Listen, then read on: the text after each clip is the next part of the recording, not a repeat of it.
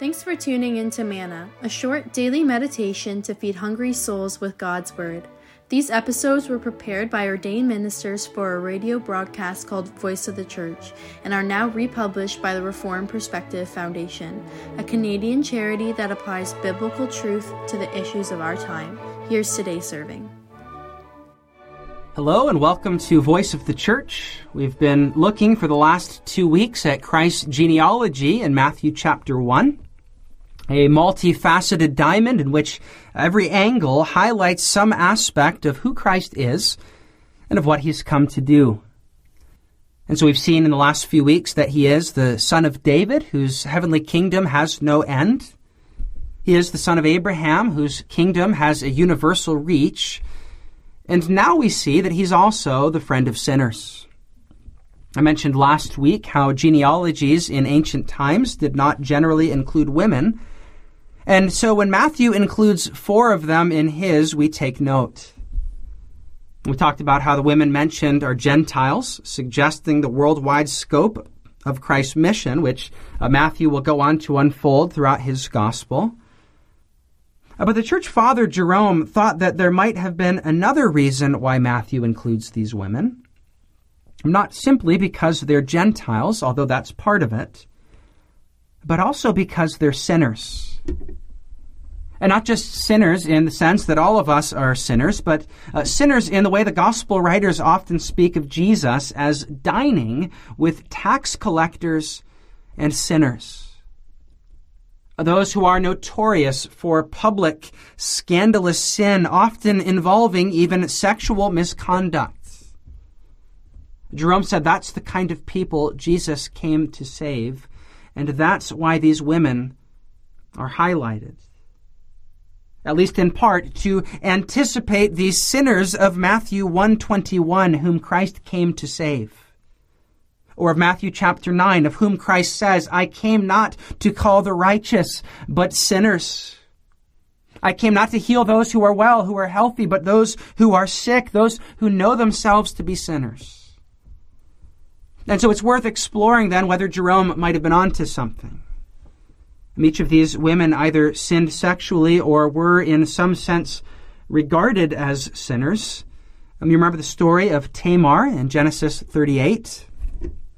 There was a man named Judah who, after he and his brothers sold Joseph into slavery, he went down into the region of the Canaanites, and it tells us that he took a wife.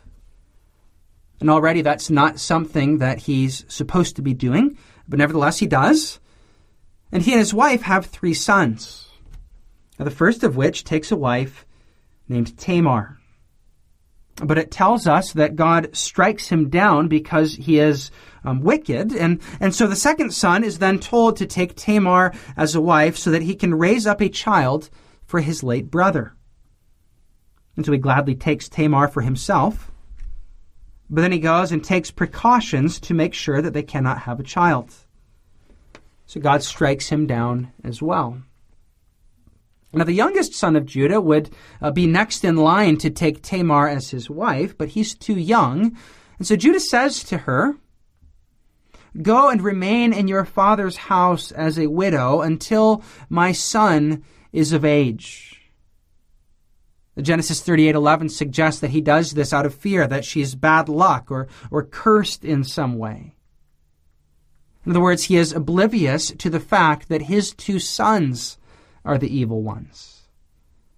And so she's sent away to live as a widow with no husband or sons to take care of her, to provide for her. And she's unable to marry because she would have been required by law only to marry this younger brother once he's old enough. But Judah has no intention of giving his youngest son to Tamar, so what he's doing is cruel. And she recognizes this and concocts a plan.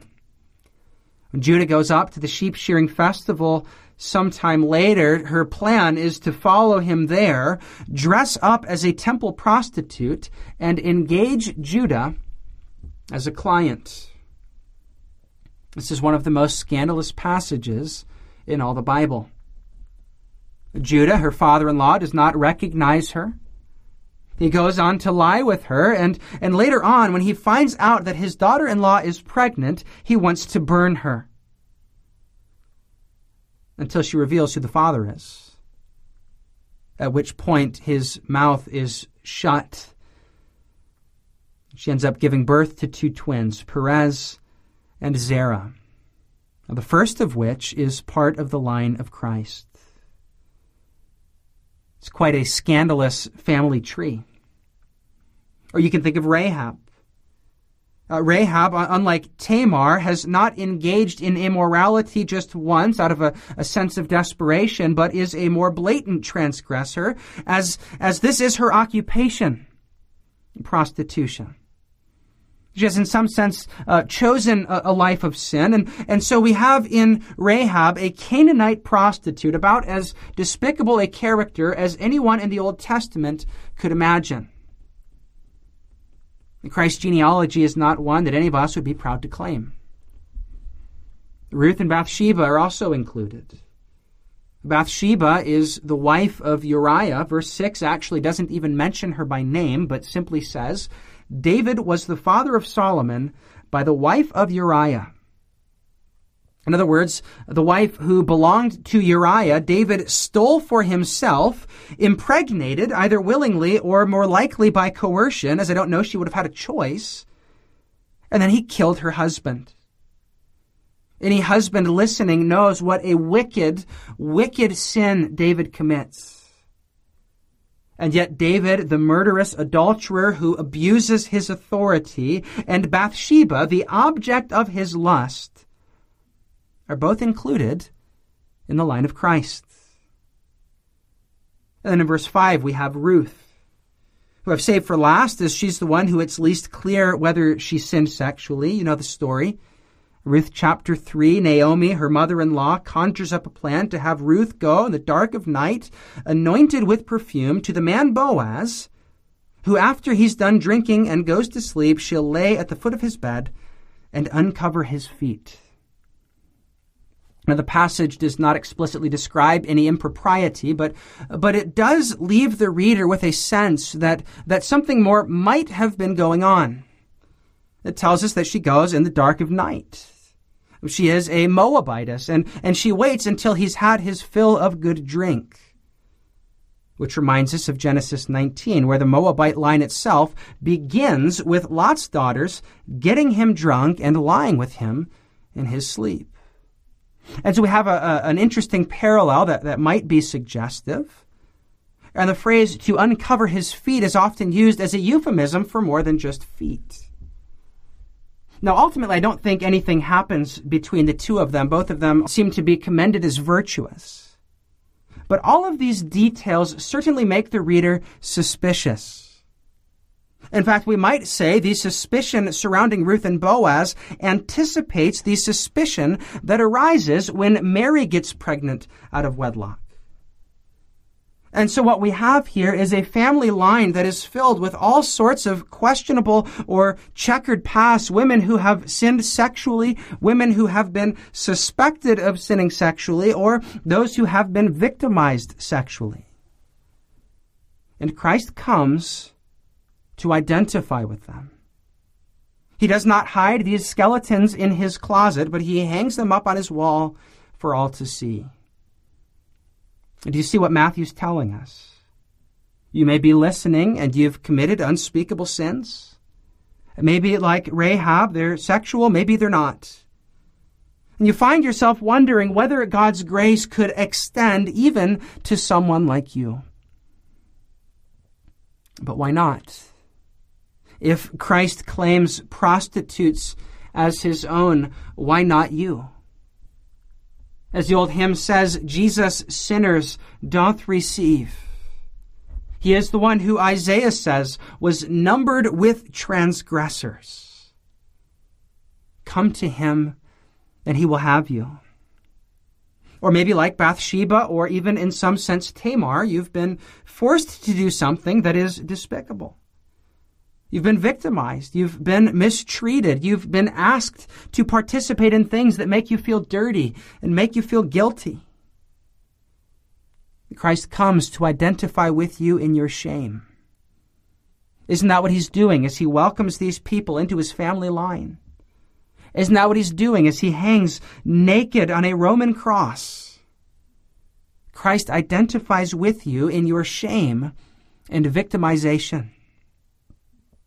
Or maybe like Ruth, you're a noble and virtuous woman, but that's not stopped people from saying things about you, just as it didn't stop people from saying things about Mary. But you know what? Neither did it stop them from saying things about Christ. They called him a glutton and a drunkard. They watched suspiciously as he treated women with love and dignity. They made up claims about him that he was a blasphemer. Christ is the chief example of being a victim of slander and gossip. And so maybe you're listening, and that's you. You've done nothing wrong, but that's not stopped people from pointing the finger. And now you feel like you're all alone. But you're not. Here Christ comes to identify with you. Do you see what an encouragement this genealogy is?